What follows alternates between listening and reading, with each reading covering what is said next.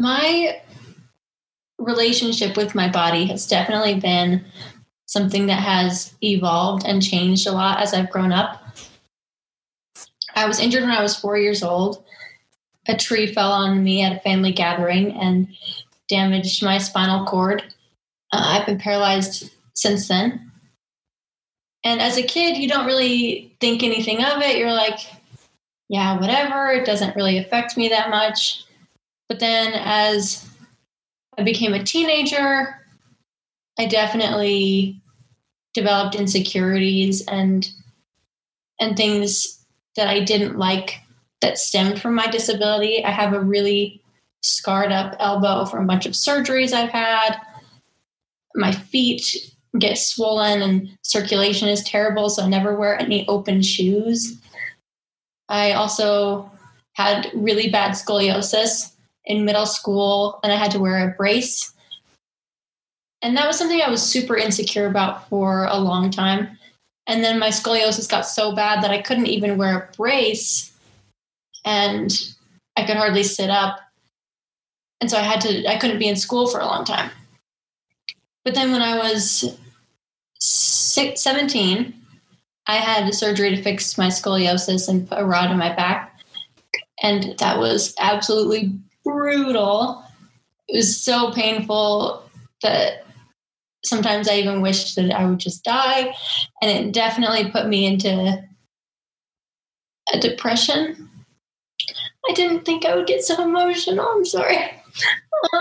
Luckily, I got therapy and that helped. I think the reason it's bringing up a lot of emotion is because before too long, I'm going to need additional surgeries and things that will alter my body to make it easier to care for myself. And that is something that I know will make my life easier, but it definitely changes the dynamic.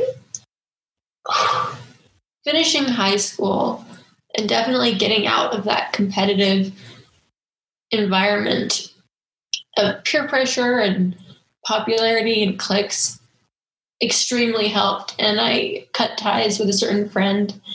And after that, my confidence in myself just skyrocketed.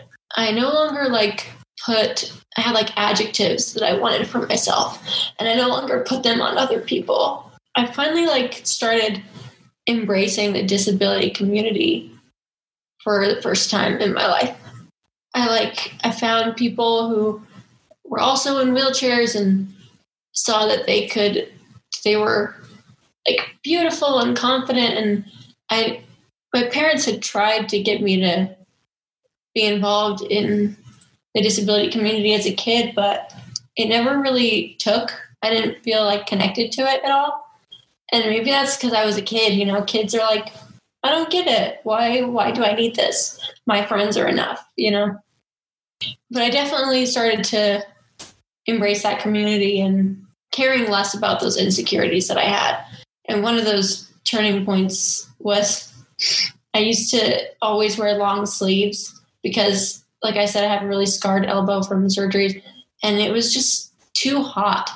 And I was like, this is ridiculous that I'm letting this stop me, And so I was so over it, and I decided to just wear tank tops and wear whatever I wanted, at least on the top half. I still struggle a bit with insecurities with my legs and my feet, and I don't ever wear shorts because I don't like how my legs look. And there are definitely leaps that I want to make in terms of how I will love my body more. I would love to be confident wearing shorts. I don't think I'll ever be confident wearing any open shoes, which makes summer a little bit of a struggle because I don't wear sandals or anything.